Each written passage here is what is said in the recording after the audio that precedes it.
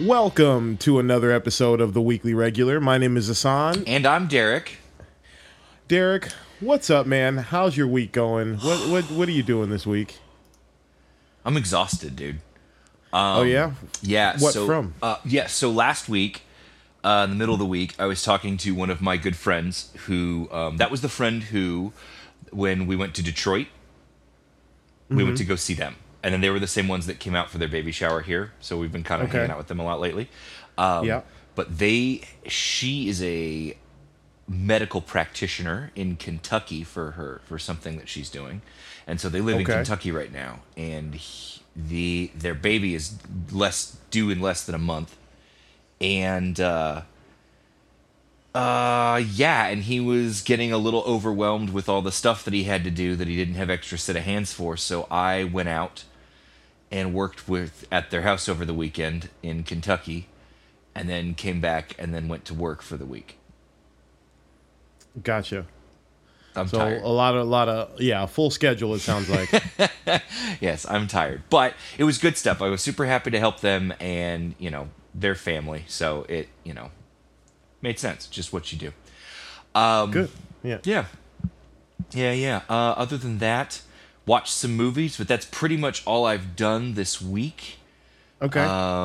Didn't really... I was busy all weekend, and that's usually my time to watch stuff, so haven't... other than today's subject, haven't really seen a whole lot. How are you? What have you been up to? I'm well. Let's see. What have I been doing? Just watching movies and TV and stuff. Let's see. Been playing this. What is this game called? It's one it's that evolution game that I was playing a while ago. Yes, we were joking about you can evolve to the point you get laser cannons and stuff. Yeah, Ancestors, the Humankind Odyssey, I've been playing. I've returned to that. It is a very... it's a difficult game in that it's a very tedious game. Because I'm so used to sort of like more action-heavy RPGs, and this one is like... The whole point is to try to, at least for the first... part of it is trying to avoid as much conflict as possible and just kind of like grow your settlement and explore. And so I'm fighting the urge of like trying to explore too far, because if you try to explore too far before you're ready, it's very, very, very challenging. Oh, so you I bet have you to die really, instantly. Yeah, you do. So you have to really be from like a bird that stands like 15 feet tall and can eat horses. Exactly. Because that's a thing that used to be. Exactly. Dude, it was terrifying. Yep. So, so right now I'm just trying to take it slow and remain disciplined and not get all my clan killed. Gotcha. Yeah. Easy. So I've been doing that. Quickly. Quickly. I've been watching... when you gather, get out there and get it. Go. Yeah. So I've been... I've been watching Secret Invasion. Finished that up, which we can talk about. Okay, we can talk about it. I still haven't watched it. Now that it's done, I'm going to watch the whole thing. Okay, and there you go. I had planned to catch up, but then I went out of town. So that's kind of, it screwed up. Again, happy to do it, but it was like, it kind of messed up my flow for media. Yeah, I mean, I guess I can give my sort of overall thoughts, and maybe we can cover it more in depth on another episode once you've watched it all. No, absolutely. But I didn't mind the series. It's not bad. I think it's too short. This either needed to be a 2-hour movie or a 10-episode season. It is neither. It's like a 6-episode season, and the first 5 episodes are like really paced as if like we're going to get a really long and satisfying conclusion, but it kind of just wraps up in 45 minutes or so, feels a little rushed. That last episode feels a little rushed. There are some cool ideas in it, and there's like a really cool, fight sequence in it, but it doesn't quite feel earned. Gotcha. Because I feel like the show needed like 2 or 3 more episodes before we got here. Gotcha. To make it hit a little bit harder. But gotcha. They really have a hard time with their TV shows, don't they? Yeah. Like, what is with this phase too? It seems like someone's drunk at the wheel. I feel like they're just stretched thin and trying to do too much. I think they are. I think they're trying to do too much. And I think what they need to Yeah. do is scale back and focus on quality over quantity. Yes. Especially now that DC is coming out. Like, Right. you're not going to win. The new stuff that's coming out from James Gunn and Safran is going to be better. Like, and it's hot and new, and it's something that we haven't seen before, and it's a whole new universe for us to explore, and for people to be like, oh, you like Marvel? Well, now, like, check it out. Like, I'm, for one, really excited because I'm not super familiar with the DC stuff, you know? Like, the greater, like, you know, the weird, like, the big main events, like Secret Wars that we're getting from, you know, that, and, like, the first Avengers team-up and stuff, like, from Marvel. Like, I'm familiar with the big events like that.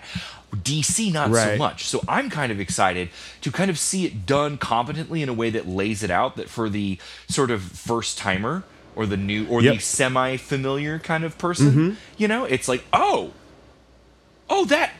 cool. So that I can plug that in, and then that's where that works. And then, you know, so it'll be kind of fun. I think people, especially comic book fans, are kind of looking forward to that. So to Marvel, I say scale back. Yeah, you'll take a money hit in the market. But if you do it right, and you only make a couple of movies during the year, and they're really, really good, you'll make your money back up in marketing, you know, off the marketing and the toys and everything like that. Like, you know, like just quality over quantity at this point. Yeah, I think it was, in hindsight, probably a mistake. Now. Yeah. I know Disney Plus needs content, as do all streaming services. I think it was probably a misstep to dive headfirst into making sure that all of that original content is Marvel and or Star Wars. I think, like, your Disney streaming service, you now own Fox, you now own Hulu. Essentially, you own all these different platforms. You can populate Disney Plus with more than just Star Wars and Marvel stuff, and I think we're seeing the limits of all that original content at this point, and I think people are getting, especially with the Marvel side of stuff, getting a little exhausted of all the Marvel stuff. So, like, yeah, I would say scale back in terms of Marvel stuff and just kind of get back to what your bread and butter is, and take it easier on yourselves. Well, yeah, totally, and I agree. But on that same level, did you see? And I'm just going to jump straight into the DMs because this totally applies. Ryan Coogler will be making a new X-Files series. Great. So love it. Looks like they're going to start to make some new content that's not just Star. And I'm like, smart. I saw that today and I was like, smart.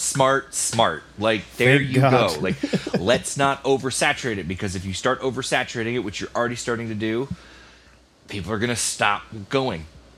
Yes. I love that you took us to that piece of news.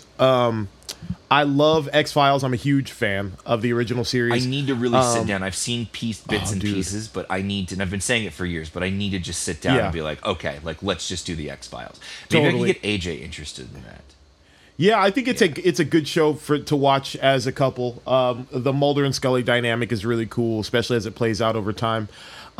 There's definitely I am a big X-Files fan, but I'm not an X-Files purist. So, like, there are watch guides out there like that kind of help you skip past the episodes that aren't necessarily as interesting if you're into that, because there's so much. I should have thought about that. Why don't I do that? Yeah, when I do my rewatches, I use a watch guide, and I can send you the one I use. Oh, please do. I would love that. Yeah. Okay, that'll speed it up, and then because the problem is there's so much of it, and it's such a daunting task to watch it. It is. I didn't really wasn't really cued into it, but I did go see the movies, and I was like, I liked this. Like, this is cool. Like, you know, and always wanted to do it, but it's just there's always just been so much to it that I've felt a little overwhelmed. But send me the watch guide. I will blast through that. Yeah, I will. I think David Duchovny and Gillian Anderson are great on the show, but it's a formula that I think is easily replicable and I think can be done in a cool, fun way. So I'm excited to see what Ryan Coogler does with it. I think it could be X-Files set in modern day is going to be I think very fun and very interesting, especially with all the. I'm sure this got a part of the consideration for greenlighting this had to do with all the alien stuff that's going on in real life right now. They're going to capitalize it. We're about to see a whole new resurgence of like alien focused horror movies and it'll start with like horror movies and indie flicks, and then it'll be like, oh, we can make money off of this, and then it'll just be big budget. Like, I bet you Roland Emmerich will make an appearance again. Maybe we'll see another quick installment of the Independence Day franchise come out again. We'll probably get some kind of A24 alien thing. I don't think we've gotten an A24 alien thing. That'd be really good. That'd be really fun. Did you see the new Independence Day? Yes, I did see the new Independence Day. I watched it, like, bits and pieces of it at work one time. Yeah. I just had it on and nobody was in, and I was like, all right, like, I'll sit and watch this for an hour. And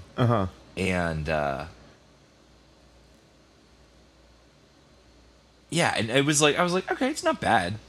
Yeah, it's fine. It's fine. It was fine. It's completely fine. It was fine. You know what it was fine for? It was fine for a Tuesday day shift. Yeah, exactly. That's exactly what it was fine for. I was like, I am massively enjoying this right now. I was like, but not in a way that I think I would if I'd paid for it. Right. There, that is the key. That is the key difference there. I totally agree. It's a totally fine movie. Yeah. Cool. Jump in. Speaking of A24, I just sent you some photos of Zac Efron and Jeremy Allen White, as well as Harris Dickinson and Holt McCallany. This is from a movie called The Iron Claw, and it's based on the family of wrestlers, the very famous family of wrestlers from the 60s, the Von Erichs out of Texas. They were like yes, you've explained this to me, and this was like the early days of wrestling when like this was the territory like, the beef days. of like you stole my woman, which we see now on WWE, the storylines, when those came from because they were actually real. Yes, and these guys would settle that in the ring. Yes. Okay. This is from the days of territory wrestling. So this is before WWF went national and kind of like nationalized everything. So this is they were like the kings of the Texas territory at this time. Who actually their had to defend their title. Right. And so back then, like, wrestlers would go from so the champion from one territory, like from the Texas territory, like these guys, the Von Erich tag teams, they would go to like other territories. They would go to like the New York territory or the Florida territory and wrestle in those, compete for those championships in that territory as a way to like basically make money in different parts of the country, but to also promote their home wrestling promotion in the Texas area. So it's like and it was the Wild West. Guys, come see us wrestle. Exactly. Got you. Okay. And it was the Wild West of wrestling. There was no there were no nationalized consistent rules. It was kind of like, there were shady promoters and all kinds of stuff. So I'm really looking forward to. The drug trade flourished a lot. There was all kinds of wild shit going on with these wrestlers. So I can't wait to see this movie. I think it's going to be great. Both these guys are huge in this photograph. Both Efron and Jeremy Allen White from The Bear. Yeah. I'm really looking forward to this, man. I think it's going to be good. Anytime there's a movie about wrestling that comes along, I'm going to see it. I'm excited for this one. Mm-hmm. This one has me like really looking forward to it. Like it sounds like it's going to be really cool. Yeah, I think so. I think so too. I think it's going to be great. A24 has a pretty stellar track record with me so far. So hopefully we get a couple more wrestling movies. Yes. What else we got here? Can you imagine? Like in our lifetime, there's going to be a Hulk Hogan biopic. Oh yeah, there's got to be. I'm excited. There's got to be a Vince McMahon biopic. Oh yeah. I'm excited for that one. That'll be cool. Yes, me too. Yeah. What else we got? Ric Flair biopic. Oh yeah, that's got to happen. Needs to now before he's dead, so we can really capture the flair for people that don't know about Ric Flair. Totally. My brother-in-law is super into wrestling. I should actually send him this, because he's like massively into wrestling and knows like all of the stuff, and he and his brother still like watch it all the time and talk about it and stuff like that. And I was like it's man, I haven't watched it in years, but it'd be so much fun. Yeah, it'd be fun to go to like a local wrestling like league, in like LA or something like that. I bet you they have luchador wrestling in San Diego. Oh, totally. I'm sure they do. Yeah, I'm sure there's lucha down there for sure. What else we got here? Oh yeah. What were you gonna say? No, go. No, go ahead. Hit us with it. No, please. What were you going to say? I was going to comment on this Barbie thing about Mattel's this is what I was going to talk about, too. This is perfect. Okay, go for it. Okay. Well, Barbie's release has apparently given Mattel the ultimate boost, according to the Geekster, and their title is Ultimate Boost of Confidence to Pursue Barbie Sequels and More Live-Action Films Based on Toys. So, they already have the Barney movie is already in development. And they have a Polly Pocket movie coming.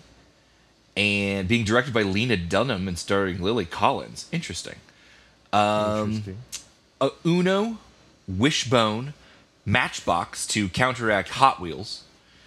Gritty Hot Wheels from JJ. Oh, they own Hot Wheels and Matchbox?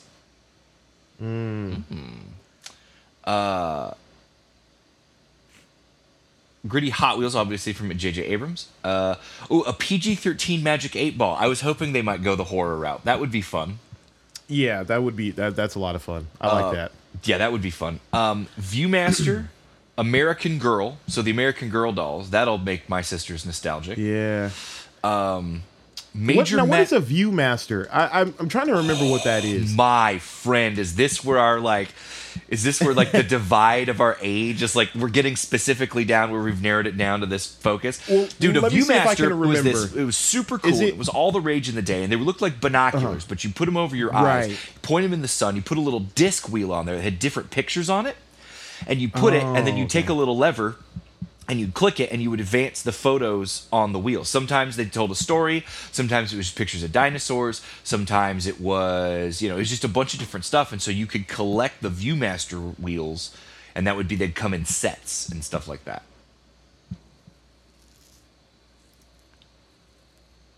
Sorry, hey, you there? Yeah. Sorry, I lost you. Oh, did we glitch? Yeah, I glitched. Sorry. Perfect. I'll re-explain it.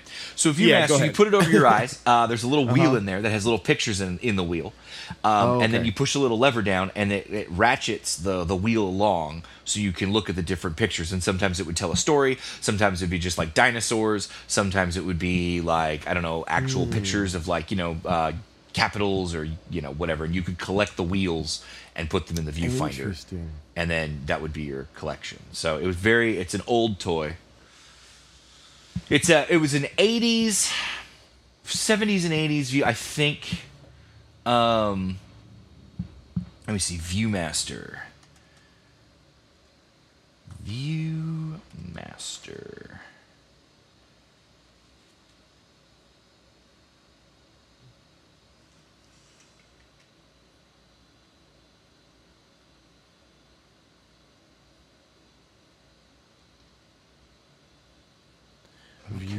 Collect them. Wonder what type of movie it's going to be and what the story is. I don't know. Maybe you look through it. Maybe it's another horror movie. Maybe you look through it and transports you to another realm or something like that. You can ratchet forward or whatever. Anyway, then you've got Major Matt Mason. He was an action figure that was created in '66 and is an astronaut who lived and worked on the moon. Oh, there's an easy movie there. Oh, easy.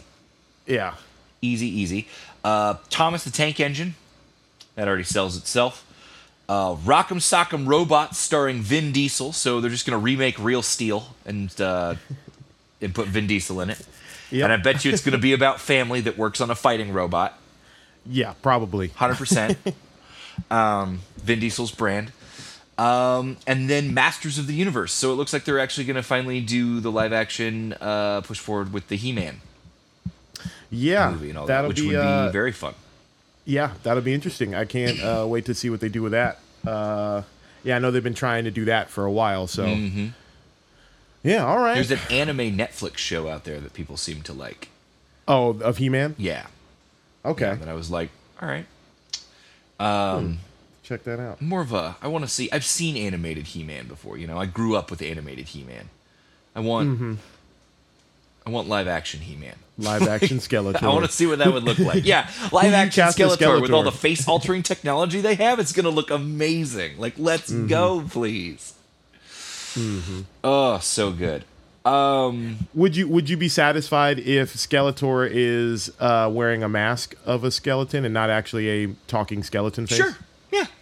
Yeah. He just has to have the chattering sort of like, you know what I mean? It doesn't need to be the Yeah. voice. I don't care if they do the voice, but like do it right. Like he could wear a mask. That'd be fine. Yeah. You know, Dr. Doom I- would be like, my face is horribly disfigured. That's why you call me Skeletor. And it's like, all right, Yeah. whatever. That was lame, but like, let's just move on with it now, please. Yeah. Get to the point where the thing turns into a green tiger with battle armor, and then he goes and fights people. Like, get to that part. Then we'll talk. We'll circle back. Get to the part where he looks into the sword and says, "I have the power," and turns from Prince Adam into He-Man. Like, let's get to that part. Let's get to the fun stuff. Like, Yeah. I sent you a trailer for a new installment in the Exorcist franchise. yeah, it looks good. I saw it. You sent it to me, and I actually saw it. You sent it to me after I'd already seen it, or during when I saw Oppenheimer. And so, Oh, okay, cool. Oh, let me tell you, I had to sit in very close row, and that trailer, that close up, I was like, "Woo, this is not for me." I love horror, but the one thing that makes me weird, and it's because I grew up religious, is like that kind of horror, you know, like demonic possession stuff always gives me the willies.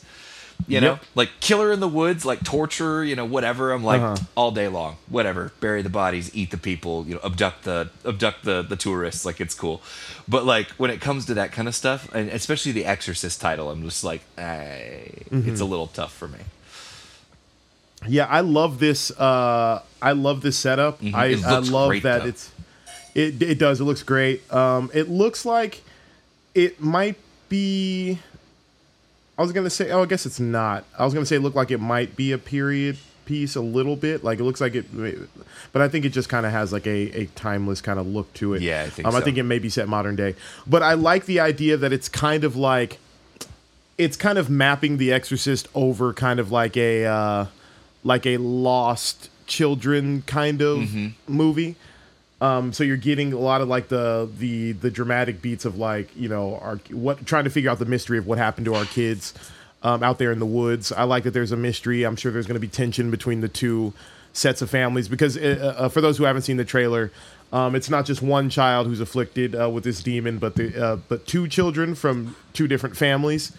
Best friends. And their parents, they're friends. Yeah, they're really good friends, and their parents have to come together to figure out this Exorcist thing, and I'm sure there will be a lot of good stuff there. I think this looks great. There's, you know, the possessed kids is always scary, and it's about time we got another Exorcist movie, and I'm into this for sure. Yeah, looks good. Let's clap it up for The Rock. Yeah, he contributed an undisclosed 7-figure donation to SAG-AFTRA's Foundation for Relief Fund amidst the strikes and everything like that to help feed writers and performers' families while they're not working. Shout out to The Rock for laying it down, laying the smackdown, as the financial smackdown, as they would say. Yeah, I mean, good guy. Yeah, good dude, good on him. Looking at you now, Tom Cruise, and all you other famous movie stars. Yep. Brad Pitt. Looking at all y'all, Jolie. Brad Pitt, Tom Hanks, all of y'all. All y'all high horses. Put your money where your mouth is. Support the art. Yep. Support the art by supporting the people. You elitist. Yep. Prove you're not elitist. Yep. That's what it's after right now. Now that Dwayne Johnson has done that, it's like, oh boy. Yeah. Yeah, he's laid down the gambit. Pressure's for on. Sure. Pressure's on. I think part of him was like, not only is it the right thing to do, and not only will it make me look good, but it'd also be fun to watch everybody else squirm for a minute. Yeah. Watch them quiver in their boots. Yeah, just walk in. It's like, I'm just gonna leave this right here. Yeah, I'm just gonna put this down here on the table. We got a trailer for Gen V, the new spin-off series from The Boys creators. Yes, real quick though, we got to go back. I just saw this. I'm so sorry. When I was looking up who Major Matt Mason was for Mattel, Collider, 24 hours ago, Collider just released that Tom Hanks would be starring in the Major Matt Mason movie. Oh, great. That's awesome. Okay. Good to know. Interesting. Sorry. No problem. We got 13 different versions of Tom Hanks. Yes. The new Polar Express. Yeah. We're using the same technology again for some reason. Because Robert Zemeckis just can't quit it. Yeah. Yes, Gen V. Gen V. It's a spin-off series from The Boys universe about a school, an academy for gifted youngsters. And it's about a group of teenagers, young adults who have powers, who've been tested on with the Compound V, and this appears to be some kind of school, but also more of a like Hunger Games style recruitment center where the kids are slowly kind of killing each other off. Yeah. And one or however many they select will survive to the end and be new members of the Seven, essentially. And that's what this show is, kind of like Battle Royale, Hunger Games meets X-Men, and I'm all for it. I was going to say, that sounds everything like I want to watch. Yeah, just take my money now. Yeah, can we have that now? When does it come out? Let's see when this comes out. September 29th. Ooh, good. Okay, cool. So not too far away. Okay, not too far away. That's awesome. Yes. Here's the thing. I'm going to forget about it, and then it's going to come out, and then I'm going to binge it all in one day. Yeah. If they do it that way. Some of the powers we see, one of the main girls has like a blood manipulation power. Yes, I thought that was very cool. I think that's cool. Kind of, she tends to express it in kind of a Carnegie kind of way, with like streams of blood. We see a metal manipulation guy kind of grab a metallic water bottle. We see a shrinky person. I'm trying to see if we see anything else. There's like a super strong person. It's a guy that has his eyes keep flaring up, like Homelander. Yep. Mm-hmm. There's the super strong guy. There's like a really gross moment where he punches in a guy's stomach and his fist comes out the guy's mouth, which is very disgusting. I was like, I love this show, dude. The guys that make this show are great. Yeah, they are very creative when it comes to kills. It's all the carnage you don't get to see in the Marvel movies that would totally happen. 100%. Like, why be like, I'm going to gently fight you when I can just dispatch you quickly? Yeah. There's some shots of like what looks like Muppets being killed. Yes, I saw that too. And I'm hoping that is like one of these characters has kind of like mind manipulation powers where they can make you experience reality in different ways. That would be fun. Because I would love to see a sequence where a bunch of Muppets get killed. I think that's very funny. This looks really great. I'm excited about this. It's a new way to do The Boys and not have to see all the same characters again and try to figure out shit for the characters to do. We got a whole new fresh set of characters. Yeah, like let's I'm looking at you, Star Wars. Looking at you. Yeah. Well, there's that new game coming out between Lucasfilm and Ubisoft. That'll be really cool. True. One of the news things on the feed that I sent you is that apparently you're going to be able to work with and eventually betray, if you choose to, Jabba the Hutt. Ooh. Yeah. Very interesting. Yeah, and they also said that if you've ever wanted to know, like the way they mapped out Tatooine, so they're like, if you've ever wanted to know how far it is from the moisture harvesters to Mos Eisley to Jabba's palace, they were like, we have news. Like they were like, you're in for a good fun time. Mm-hmm. Yeah, I think that sounds great. This is, I think, so we can talk about this. This is a part of what you just sent over to from Geekster about Thomas Hayden Church. Yes. So apparently there's rumors going around that there's going to be a Spider-Man 4. Yeah. Starring Tobey Maguire and Sam Raimi directing again, which I'm all for. I don't think we need, but no, definitely don't need it. We'll see if we want it. But yeah, but I don't know.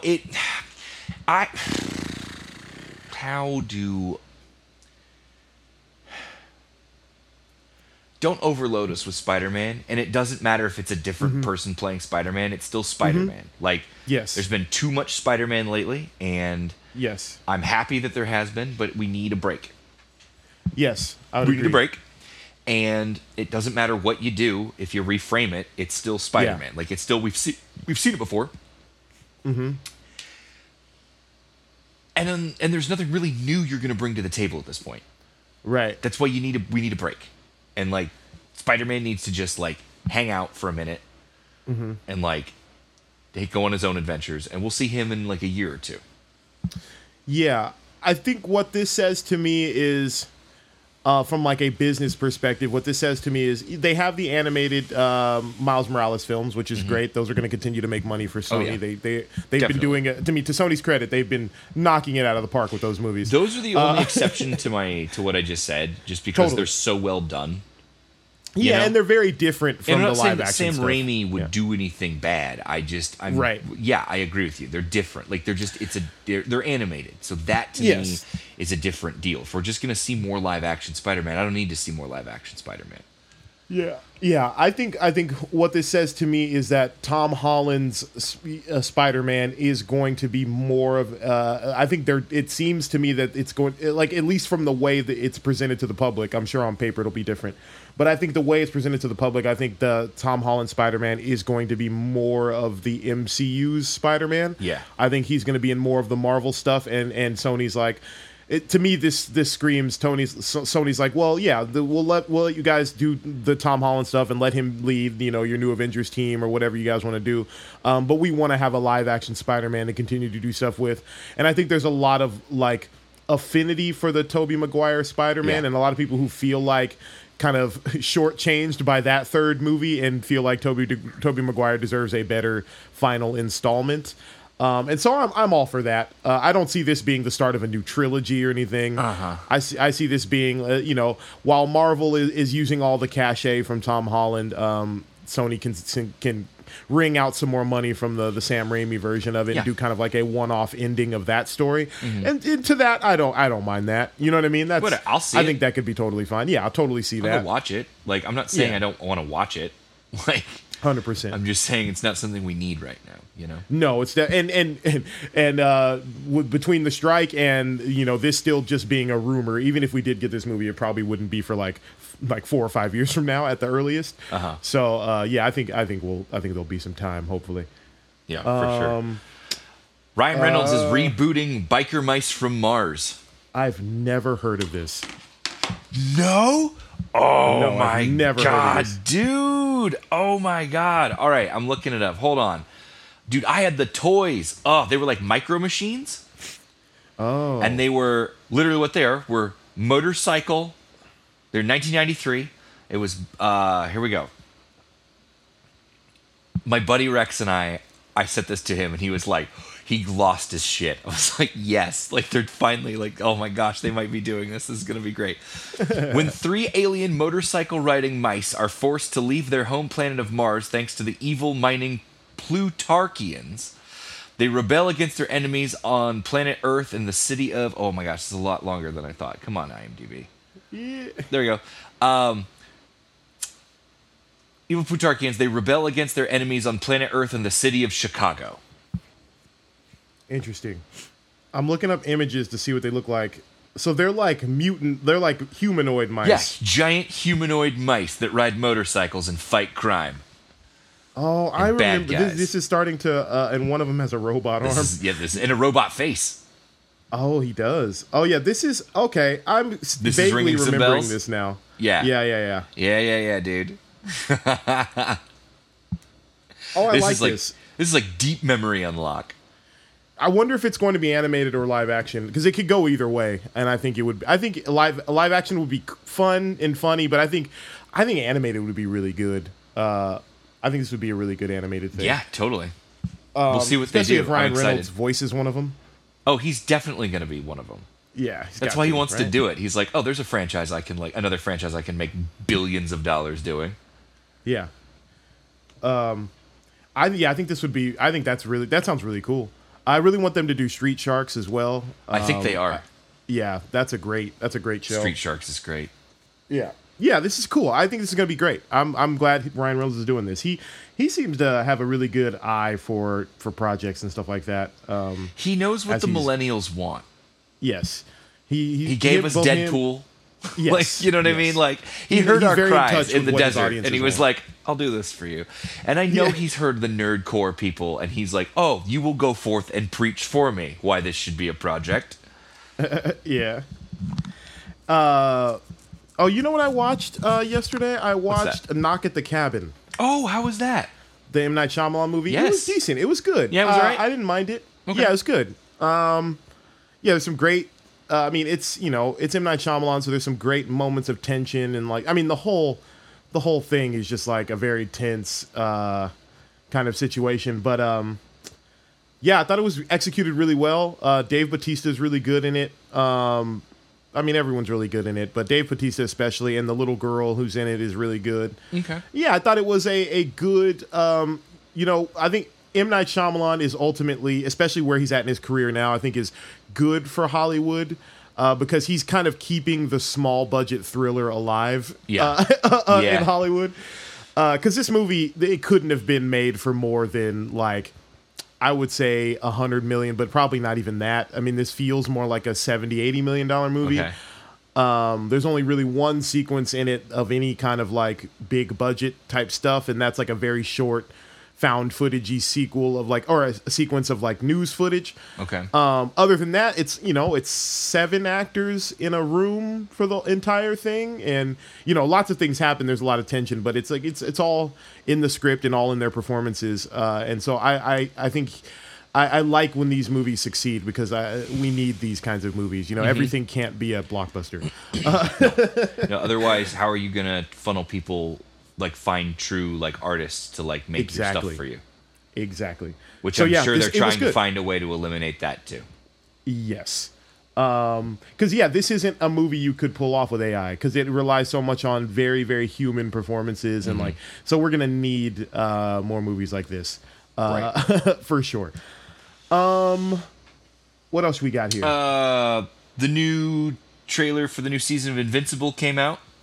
That's right. That looks great. Looks great. The voice cast is, again, insane.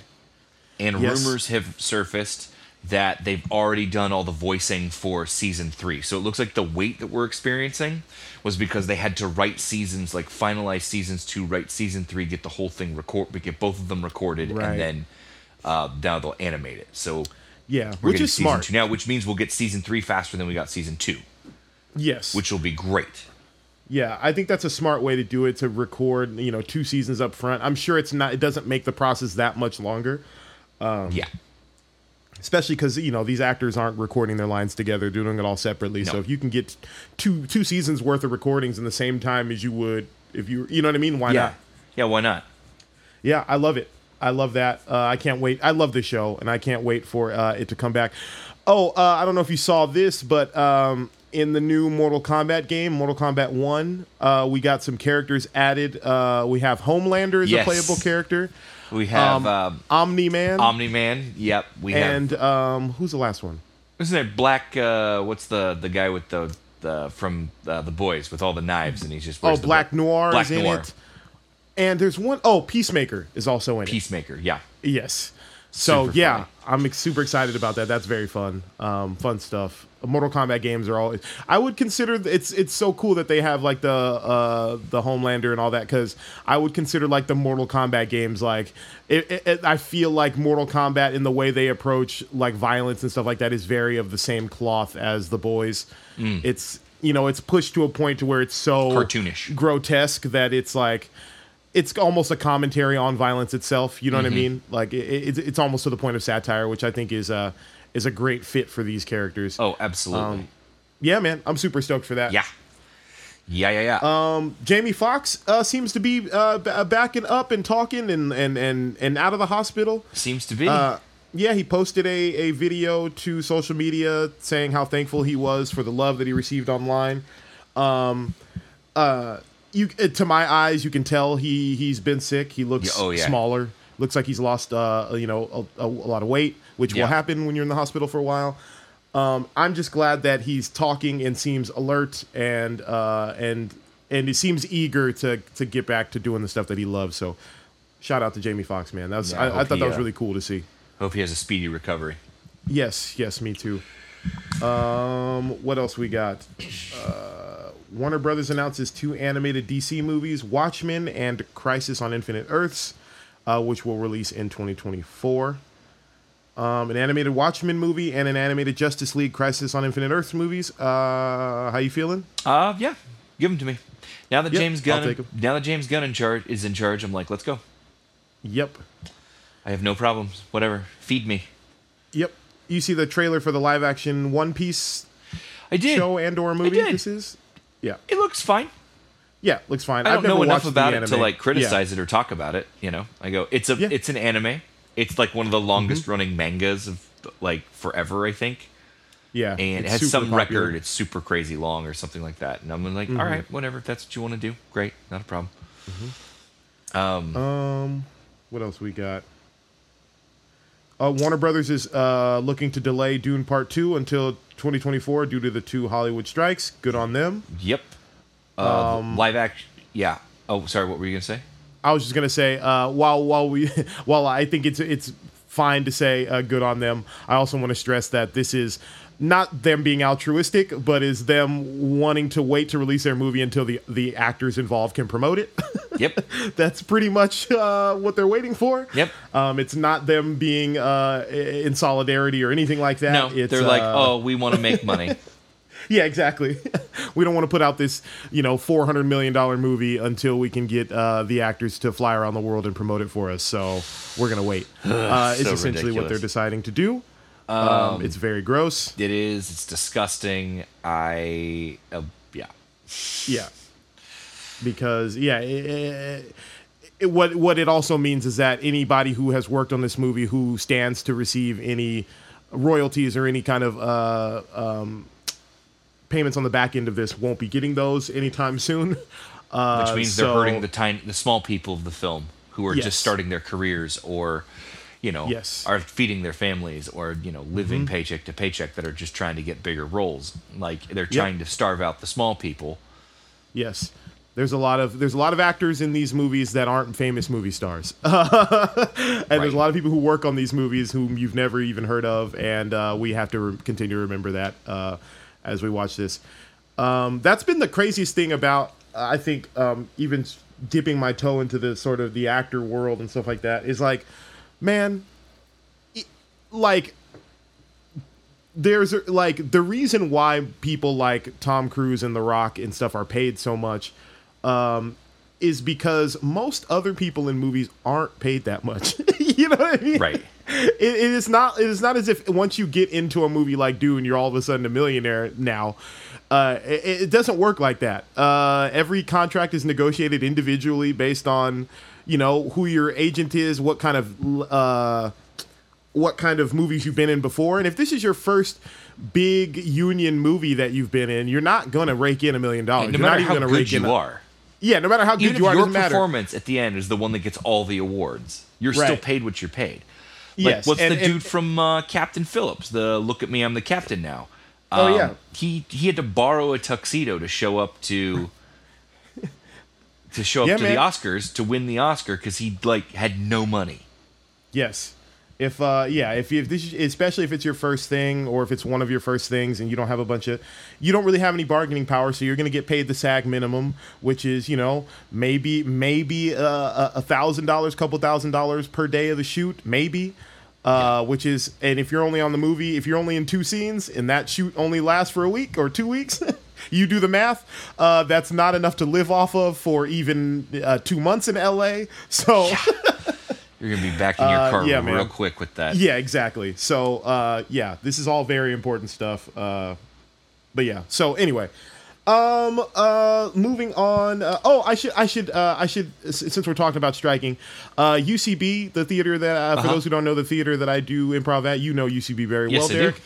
They hosted a UCB performer and alumni performer picket at Netflix. We joined in with the Netflix cool strike that was happening with the WGA and the SAG-AFTRA people, and it was very fun. A lot of UCB people out there, a lot of people who have gone through UCB and who are now doing really cool stuff were there. It was really cool to show solidarity because everybody from the theater who's a current performer was there. It was really cool, man. It was really cool to see.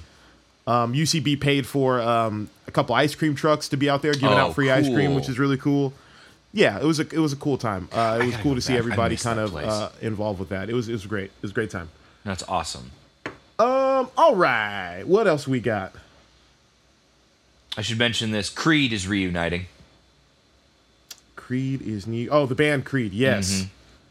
Yes, they're We don't need to talk reuniting about it. it. I just thought I'd put it out there. Yeah. And I looked at it, and my first thought was like, this is surely like some sort of modern sign of the end times. Yep. It's got to be. Although I think, man, it's so funny because I think Creed has been able to like. I think they now have an ironic sort of nostalgia following that like I think they're gonna. I think this could be very lucrative for them. I'm not gonna lie, like I unabashedly like legitimately listened to them back when they were out because I was like had to listen to Christian stuff, you know, Yep. and they were Christian hard rock, and I was like, all right, cool, whatever. So it was like this is nice. But I would go see them if they were like performing at like the Observatory in San Diego. I'd pay like $50 to go see them. Why not? Why not? Take an edible, just like Yeah. Can you take me higher? Yes. What else we got? Before Christopher we hit the Nolan movie? still wants to direct a James Bond movie. I say yes, please. Just let him do that. Can we just make that happen now? I think that would be amazing. I would love to see him do a Bond movie. I think that's what we've been waiting for. Yeah. No offense to the directors that have come before. Right. But I personally would just like to see a James Bond movie directed by Christopher Nolan.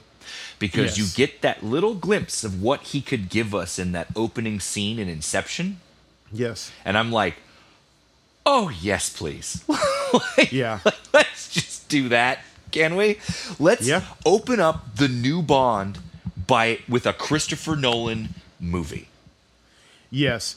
I also would like to see, like, so for the next Bond, and the reason why I think Christopher Nolan is exciting if he does the next one is because Christopher Nolan loves to center his movies around typically a heist, but he tends to, the formula for his movies are like there's some kind of big overarching thing that the story is structured around, but it features a main character who has an obsession that is kind of making that situation worse, right? And I think James Bond would be an interesting character for that formula to play out. Because I will be honest with you, I'm waiting. I'm looking forward to when James Bond is just getting back to like, hey, you have a mission again. Same. I've been saying as this opposed for to years. like Going everything rogue. is crumbling. I'm so every time. tired of people going rogue. Stop going rogue. We get it. You're a cowboy. I'm a man. You can't tell me what to do. Well, you're in the military, so we fucking can. Yeah, exactly. It's literally the whole shtick, dude. Yeah. Like, we tell you to do something, you go, yes, sir, do your little salute, you go do it. That's the whole point of this thing. Your job just happens to be killing people and taking secrets. Right. Let's do it. I would also... Nolan, do you think it should be a period piece, James Bond? Like, take it back to the 60s? That'd be great. That'd be With awesome. a big bad villain? Yeah. It's like, I'm going to poison the planet from space! Yeah. Actually, that's Moonraker. Never mind. They did that in Moonraker. But yeah, that'd be great.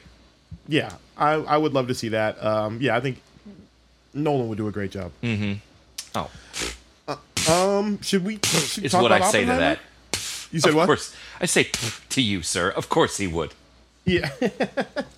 Should we jump into Oppenheimer then? Let's do it. Yeah, Nolan? let's jump into Oppenheimer. Yeah, it doesn't really look like there's too much. Except the problem.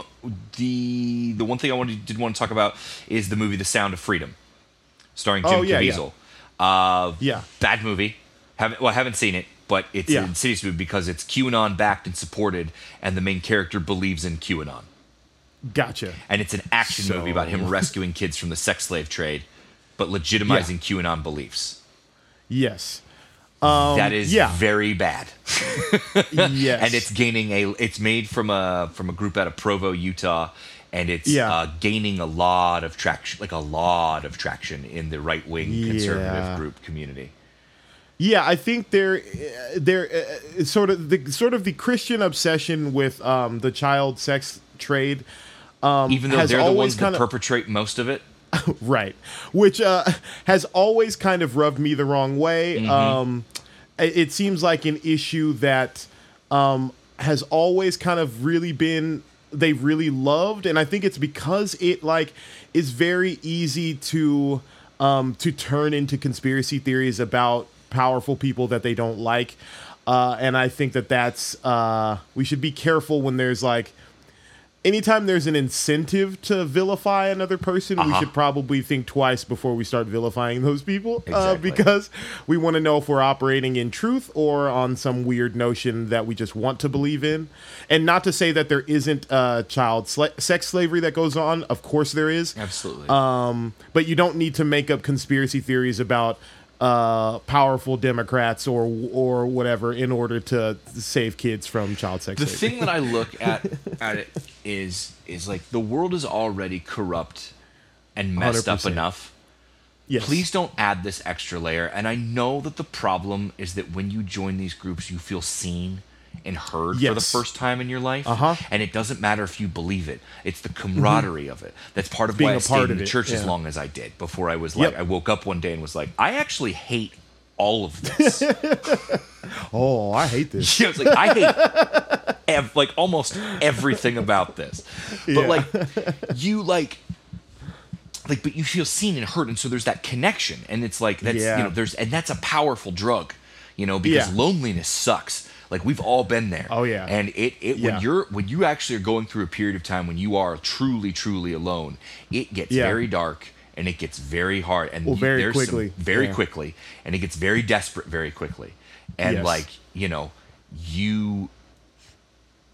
you find yourself doing things to try and find human connection in certain ways that you wouldn't if you were being fulfilled otherwise. 100%, yeah. That is what I think is the most dangerous part about QAnon or Mormonism or the Christian church or just generally any fundamentalist sect of religion. Like, here's my thing. If you believe it and it makes you a better person for your family and your community, go to town. I don't care. The minute you use it to harm or delegitimize somebody else's experience or force them to try and adhere to laws and rules that they themselves do not adhere to, then I have a problem with it. Like, live your life, do what you do. But, like, the powerful high institutions have shown themselves to be insidious and problematic. And I just go, like, there's enough. Like, so the belonging to it is what keeps people in these things. But the problem with QAnon is that there are no meeting houses for these things.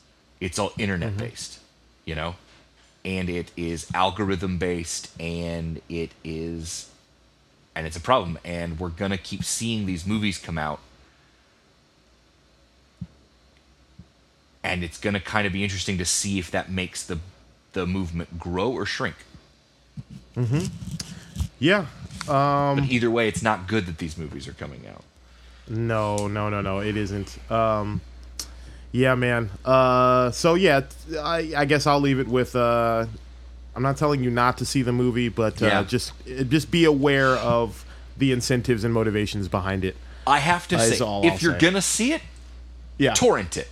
Yeah, steal that movie. Steal that movie. Fuck that movie. Yeah. Steal it. Yeah. If you're interested in it, like, I might do that. Like, if you're interested in it and you want to watch it, steal it.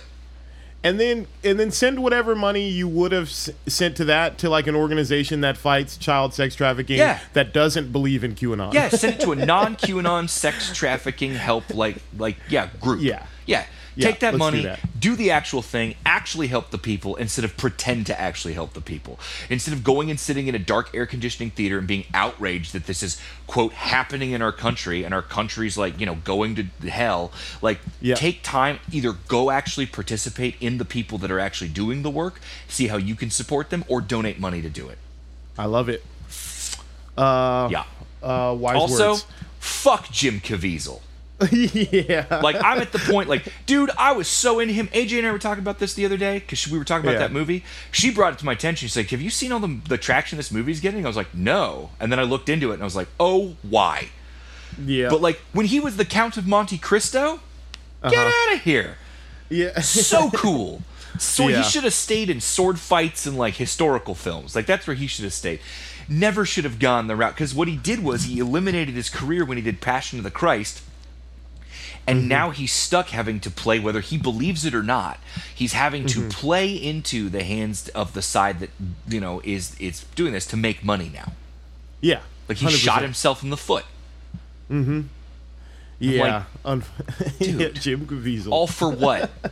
Yeah, exactly. Well, eternal salvation, Derek. Oh, that's going to be fun. Yeah. An Eternity with Jim Caviezel. I really, dude, that would suck. Yeah. So he'd be like, "Do you want to talk about my career?" I'm like, I only want to talk about the one movie. Yeah. That's so funny. Well, let's get into Oppenheimer, right. shall let's we? talk about a movie that is good and is worth supporting and has a good message behind it. Yes. So we saw Oppenheimer, the new film by Christopher Nolan, starring Cillian Murphy and Robert Downey Jr. and a bunch of other really talented actors. Like everyone, this was a stacked film. Every time a new character popped up, I was like, "Oh my gosh!" Like there were people, there were like literally Academy Award nominees playing essentially featured extras in this movie. Yeah, Kenneth Branagh's in it for like Rami Malek's in this movie for like 5 seconds. Yeah, Kenneth Branagh's in it. They use him. He does an accent, and he's like, "Yeah," and he bounces, and I'm like, "Yeah, okay." Yeah, it's crazy. This movie's nuts. So I'll just go briefly over the plot, or let's talk about our feelings going into it overall. Derek, how were you feeling after the trailer? Were you excited about this? Give me your thoughts going in. Well, Nolan's one of my top 5 favorite directors of all time. So, like, for me, it's not even it's a no-brainer. Like, I'm gonna go see this movie. You know what I mean? Like, it's gonna happen. I will give it money. I will take the time. I will sit in the dark for 3 hours. I don't care how long it takes, and I will watch this piece of art because that's what it is. You know, and like, I was excited for it. I was looking forward to it. Cillian Murphy's one of my favorite actors, so being able to watch him do his thing in a way and on a level that I don't really feel like has been able to do before on the big screen, made me excited. And just the fact that there were so many actors that were in this movie, that tells you, once the script got around, that everyone was like, "Oh my god," or at least like Nolan was like, "Hey, do you want to work with me?" And they were like, "Yes, please," because I would. Doesn't matter that he'd be like, "Would you like to work with me on a project?" I'd be like, "Sure," and he'd be like, "You don't even know what it is." Like, "Yeah, it doesn't matter. I'll work with you on the project." Goes, "Oh, well, we're gonna redo my lawn." I'm like, "Oh, that's fine." Yeah, that's fine. Still a project I'm working on. Weeds, hey, I worked with Christopher Nolan one time. Yeah, exactly. Exactly. But yeah, that's kind of how I felt. I was excited about it. Looked like from the trailer, Oscar level performance stuff and execution, which I was excited about. And that's basically it. How about you? Yeah, Christopher Nolan is also one of my favorite directors, so I was looking forward to this. I love Cillian Murphy as an actor. Robert Downey Jr. is around. That was great for me to see as well. I am fascinated with history and with World War II and Oppenheimer. I didn't know much.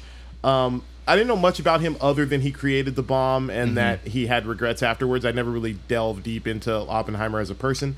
So this was really cool for me to see. I was really excited going in. It was like the first Nolan thing in a while. So I was I was really looking forward to it since, what was the last one? Dunkirk? When was the last thing you did? Dunkirk, I think, which was, a while ago. Yeah, I'm gonna and look that's it's a war movie, so, it's a little bit different. And so I was excited to see what Nolan did, of his own volition, free from this is still a biopic of sorts, but I was interested to see him do something that, there isn't really a formula for, and it's kind of just like, from his brain. Sure. And I really enjoyed it. I thoroughly enjoyed it, had a good time with it. It's not a perfect film, but it is a very well executed, great film that I'm excited to jump into for sure. Okay, so let's talk about it. The plot is basically it's a biopic following Oppenheimer from basically 3 main points in his life, like leading up to World War II, and the building of the bomb in World War II. Then post-war, immediately following that, and then there's also running concurrently, but at a different point in time, kind of like The Social Network, is a deposition going on. Tenet. Basically, you said what? Tenet was the last thing that he did. Oh, Tenet! I forgot about Tenet. Then Tenet, then Oppenheimer. I forgot about Tenet. I really enjoyed Tenet as well. Yes, I'm so sorry for interrupting you. I just didn't want somebody to be like, no! No, it's fine. Running concurrently to those 3 timelines is a deposition that's happening with both the Robert Downey Jr. character, who's trying to be confirmed for Senate, I think it's Senate, right? He's making a run for the presidency, so I believe it's Senate. Yeah.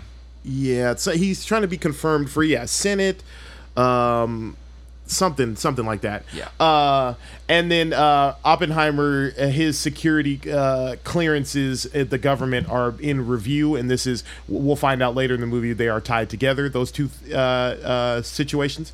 That's sort of the plot of the movie, and it's very so.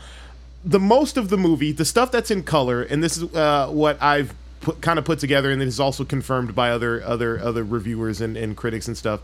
The black and white stuff is stuff that's from Robert Downey Jr.'s character's point of view, and the stuff that's in color is from Oppenheimer's point of view. Got it.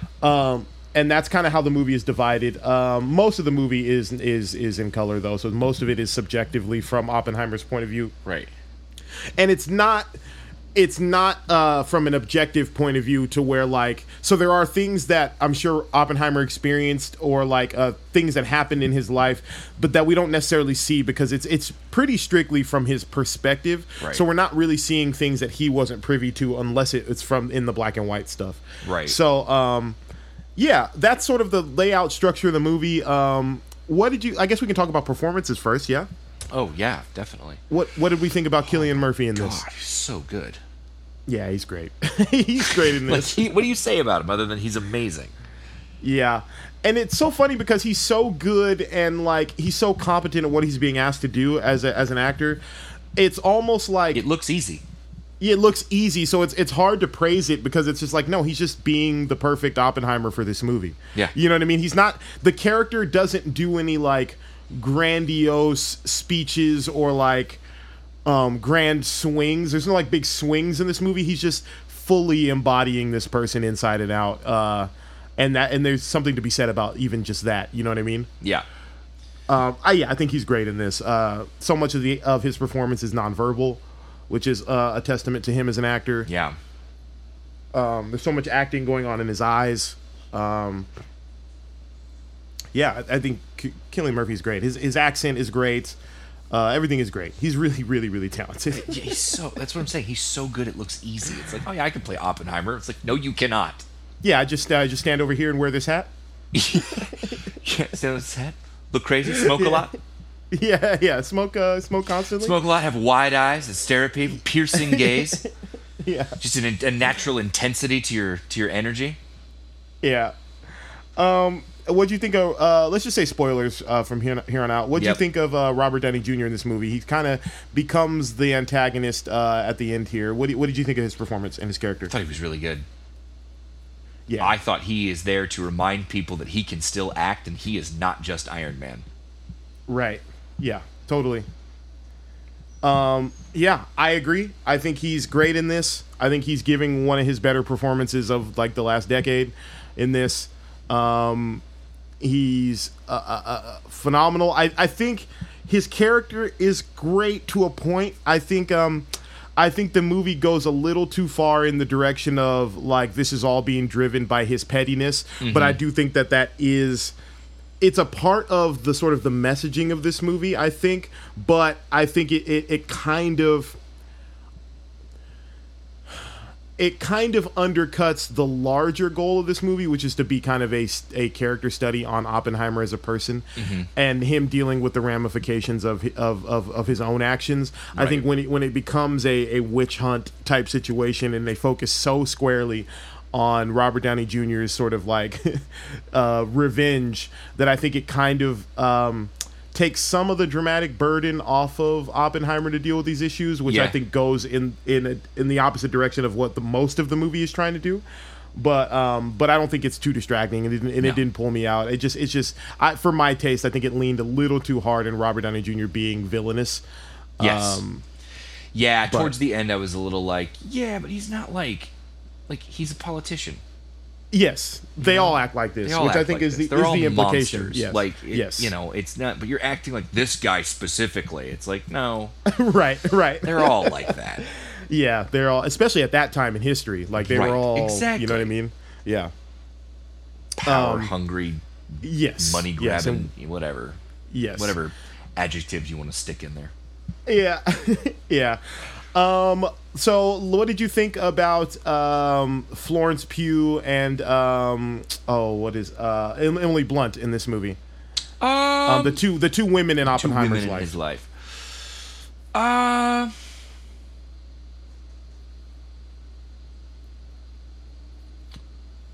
thought they did a good job. Yeah, I would agree. mean, the focus isn't on them though, you know. Right. The burden and the focus is on Cillian Murphy. Like, yes, they're just accessories to this movie. You know what I mean? And that's kind of the way they're treated, and it's kind of what they were to Oppenheimer, truthfully. Right. You know, so like, did a good job. You know. Yes. Like, it worked. I will agree. I think that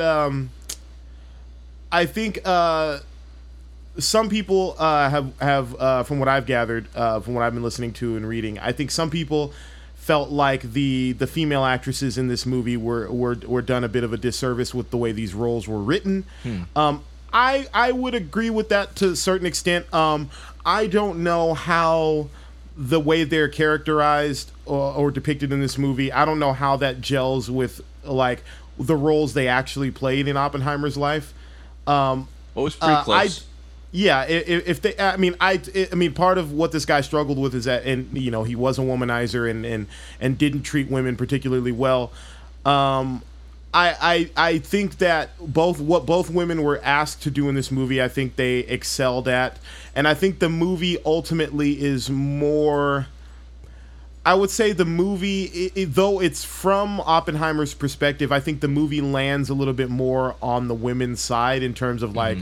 He should have treated them better. Oh, yeah, I think absolutely. The movie says that. Yes. And so I think that's okay. And then I really love so I kind of I come off more on the I loved this side, but I am kind of two minds about the Emily Blunt scene where she kind of like gets her opportunity to stand up for Oppenheimer, but also for like their relationship in their household, essentially. In that meeting, in the deposition where she's asked to testify, she kind of goes toe-to-toe with Jason Clarke's character, who's like the interrogator guy. She goes toe-to-toe with him and kind of embarrasses the panel a bit and kind of gets her moment to shine, right. I think, in this, which I liked. But also, it also, like, I can understand why it's problematic. And I think the movie understands that it's problematic as well, because she spends so much time getting sort of emotionally dumped on by this relationship because she's cheated on left and right and all that, and yet she still goes to bat for him. Yes, that's problematic.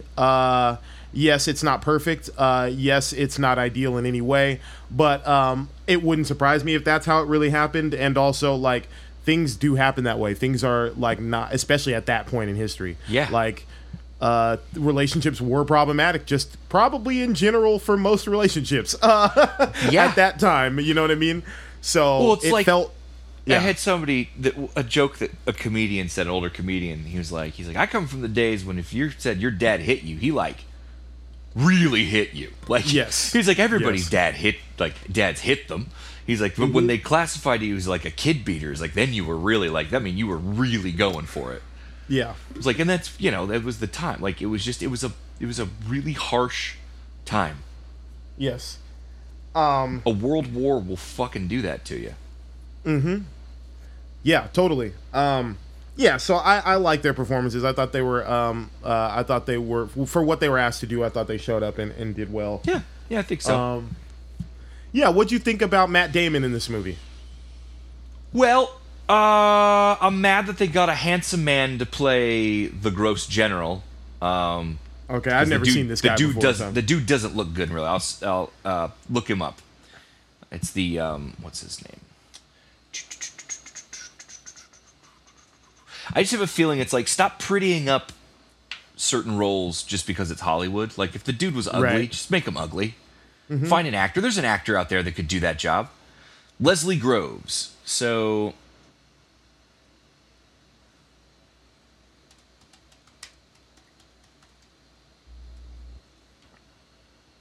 Leslie Groves.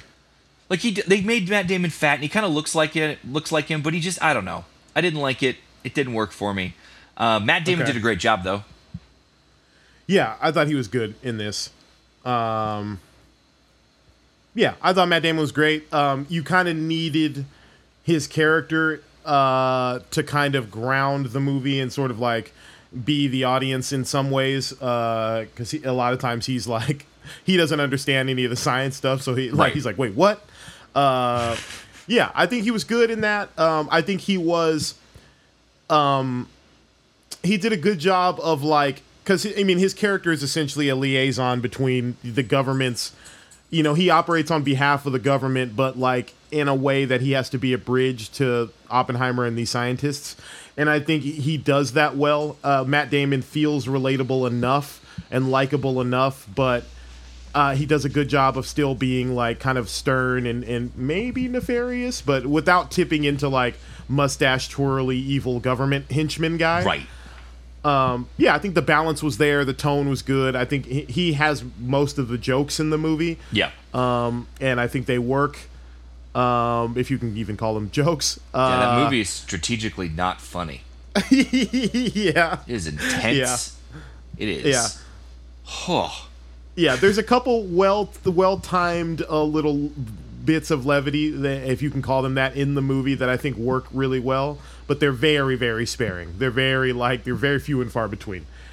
This movie is decidedly not fun. It's very good, but it's not fun. No, it's definitely not fun. It's not a movie you're going to rewatch over and over again. No, it's not like, hey, let's put on Oppenheimer. Yeah. What did you think about all the build up to the bomb? Like the sort of the true biopic-y kind of stuff in this about like, let's assemble the team and let's build this town and let's, all of that stuff. What'd you think about that? I thought it was done well. I liked it. Yeah, me too. I liked that stuff. I always like a good assembling of the team. Yeah. Yeah, it was good. I liked it. It did a really good job at making sure that, like, letting you know and showing you that Oppenheimer wasn't just, he couldn't have done it on his own. Right. Like, he needed these other people that were smarter than him in other areas. He just happened to be the one that ran the show. Yes. I think that's an important detail, too, just for how people understand history and science. Like, I think a lot of people think of scientists as, like, lone weirdos in a laboratory that work by themselves, and then at some point they go, Eureka, and they figured something out. Right. But science obviously does not happen that way, and I think this movie does a good job of showing what it takes to... Like, science is not just a thing you just do by yourself. It's like by definition, has to be a communal thing, and, like, no one builds anything of significant technology by themselves, really. Like, it's all on the shoulders of other people's work and other people's math and other people's research. It all has to work in concert together, and it takes hundreds and hundreds of people to do things to the scale of, like, an atomic bomb or something like that. So I thought it was cool that it showed all of that. Yeah, I thought that was really cool. I understand the movie that Nolan was making, where he wanted to make a very subjective, sort of subjective to Oppenheimer's perspective. But I would have loved to see a movie where it was mostly like from an objective perspective, where it's just kind of about them assembling the bomb, and that's the whole movie. Because I thought that stuff was interesting. Like, I would have loved to see a day-to-day of how this town works. Like, what what are the meals like? Like, what's the church like? Like, I would have loved to see all of that play out, but that wasn't for this movie, so it was fine. No. What did you think about the actual bomb blowing up? Let's talk about that. The effects were cool. Yes. I like the film. I like the fact they did it with real fire. I was like, that's cool. Yes. Yeah. I have seen so much atomic warhead explosion footage. Yes. That I'm a little desensitized. Plus, I've understand and at one point in my life wanted to know what happened to the people of Hiroshima, and so I looked it up, and it's horrifying, and the amount of devastation that bomb can do is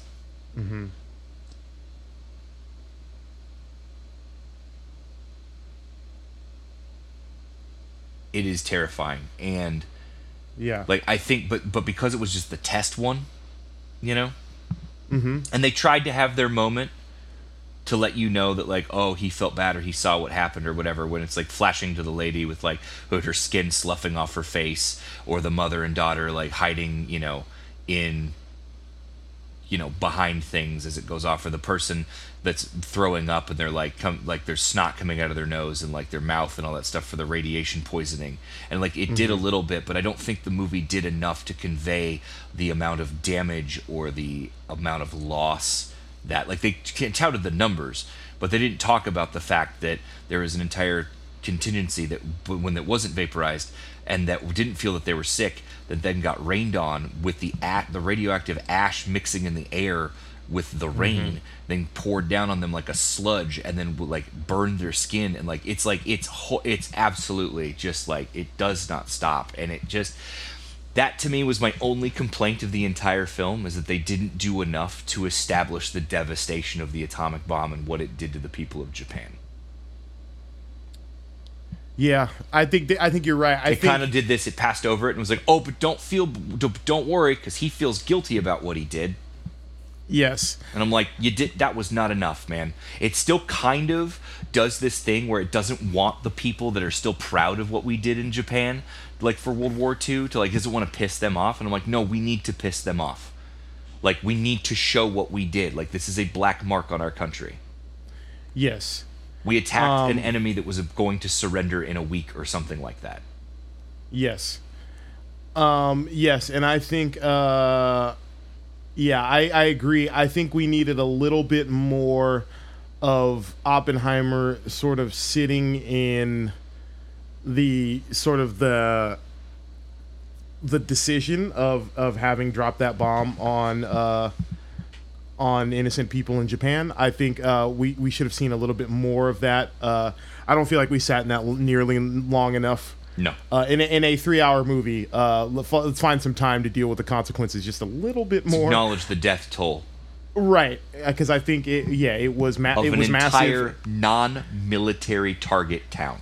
Yes. We definitely needed to sit in that a lot longer and deal with more of those ramifications for sure. Yeah, totally. But as far as the sequence of the big test that they did at Los Alamos, tense, and the bomb cool. going off for the first time, I thought it was cool. I loved that it happens in silence first, and then the sound catches up with the explosion. I thought that was great, and I thought that was a really artistic way to do it. And I thought that it was it made it eerier than just like loud all at once. I thought it was... Dude, sound design, that wasn't sound design. That's how an atomic bomb works.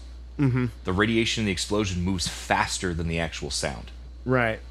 Yeah, I thought that was so impressive. That's quite an explosion. Yeah, it's crazy, dude. It was nuts. I loved...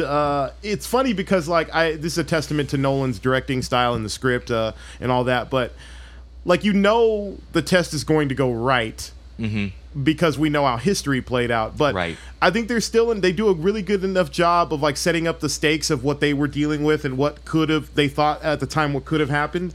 That like, even in it, I was watching, I was like, man, I hope this goes right for them. Even though like, what if they kill us all? yeah, exactly. But yeah, I thought that sequence was so well done, and then I thought there were like kind of 3 sequences that really stood out to me, like that I think I'll remember from this movie going forward. Maybe 4, but for sure the bomb going off, I thought that was amazing. Yep. I thought the sequence afterwards where he goes to the celebration, and like he's like can't even hear the cheers from the people because all he can do is think about like the destruction. I thought that was a really powerful sequence where like you can only hear certain elements of the room, like you hear the chairs sliding and the people's feet, but you don't hear their applause or their cheers. I thought that was really interesting. I liked that sequence a lot. And then the other sequence that I really enjoyed was when they're deciding, and I thought this was like the most horrific scene in the movie, and there's not one bomb in it, but when all of the sort of American generals are sitting around and they're deciding which city they want to bomb in Japan, and they're like having this casual conversation, and one guy's like, let's not do Kyoto because my family vacations there. It's a beautiful country. Oh, through the culture, we're going to avoid Kyoto due to the cultural historical significance to the country of Japan, plus my wife and I honeymooned there. Yeah, that conversation was just like, Jesus Christ. You know what I mean? We're talking about lives here, people. Like, yeah, exactly. You're about to snuff out an entire city. Yeah, like an entire small nation's worth of people you're about to destroy. Like, and they had no idea that it was going to be what they thought it was. They thought they were going to kill, like, 50, 60, 70,000 people. They ended up killing hundreds of thousands. They didn't understand the radiation. No, they didn't understand that at all. Fucking morons playing around with like a force they don't understand, being like, "Oh, it'll be fine," and it's like, "No, it won't, you mathematics cowboy." Yeah. So stop going rogue. Yeah, exactly. Yeah, that scene was really that scene will stick out for me. That's like, oh man, it's like one of those scenes where it's like, Jesus Christ. Like I never would have even imagined the scene would take place in this movie, but it was such a powerful scene. Yeah, man. Yeah, shit was crazy. Yeah, what you got any other thoughts about No, Oppie? It was really good. Yeah, it was really good. The close-ups were used effectively. Oh, dude, those close-ups were insane. Yeah, close-ups were really insane. Just lingering on Cillian Murphy's face for a lot of this was really cool. A lot of the Robert Downey Jr. stuff I really enjoyed. I thought he gave a really good performance. I love that sort of when he realizes his plot to sort of destroy Oppenheimer is all kind of unfolding and unraveling, and Rami Malek starts standing up for Oppenheimer in this trial or this hearing with Robert Downey Jr. and all of that is kind of crumbling around his feet, and he gives this final kind of impassioned speech about like, the bad guy speech as he knows he's about to lose or whatever. Yeah, he gives his big bad guy monologue, and I thought he crushed it. Oh, I thought absolutely. He did a great job. Yeah, as just this like sort of petulant, sort of man child who's used to getting everything he wants because he has got a bunch of money and power. Not get the thing he wants and having to basically throw a tantrum about it, I thought was just super great. I thought it was fantastic. Yeah, definitely. Yeah. So good. I don't know if you caught this, but Gary Oldman played Harry Truman in this. Yes, I did see that. Oh, no, the minute he popped on screen, I was like, that's Gary Oldman. Dude, I had no idea who that was. I didn't know until afterwards. I was looking up the cast on IMDb, and I was like, Gary Oldman. When did you show up? Yeah, I thought that was crazy and really well done. I thought his performance was great. And Gary Oldman is just, man, Gary Oldman is truly one of our greatest character actors of all time. He's so good, dude. He can disappear into a role the way nobody else can. It's really weird. It's so funny because he's such an unassuming British fellow, and he can just become these crazy characters. He's truly talented. Gary Oldman is an international treasure. No, absolutely. He's great. Man. I don't have much else. I thought it was great. I can't wait to talk about Barbie next week. I'll go see that this weekend, and we'll talk about it. That should be fun. Sounds good, anything else? No. Just classic movie. You've heard my one complaint. Literally the only thing I walked away from it with. I just said that, and that's the only thought I had, and I was like, yep, it's my only issue with it. Other than that, great movie. As always, Christopher Nolan knocks it out of the park, As always. Yeah, Derek, people can find you online? You can find me around. All right, you can find episodes of this podcast and more at Weekly Regular. You can find me on social media at Ahsohn Made It. It's no longer Ahsohn the DJ on Instagram. It's Why Ahsohn was the Made handle It. changed? I just thought as a DJ, I'm still known as Ahsohn the DJ. My business cards still say it. It's the same email. I think the Instagram is going to become more of an outlet for all things creative that I do. Okay. And so I think Ahsohn Made It kind of fits a little bit more. It encompasses more than just Ahsohn the DJ on social media. So got it. Growing your brand. That was the impetus. That was the impetus behind it for sure. Cool. Sick. All right. All right. Thanks, Derek. We will talk to y'all next week.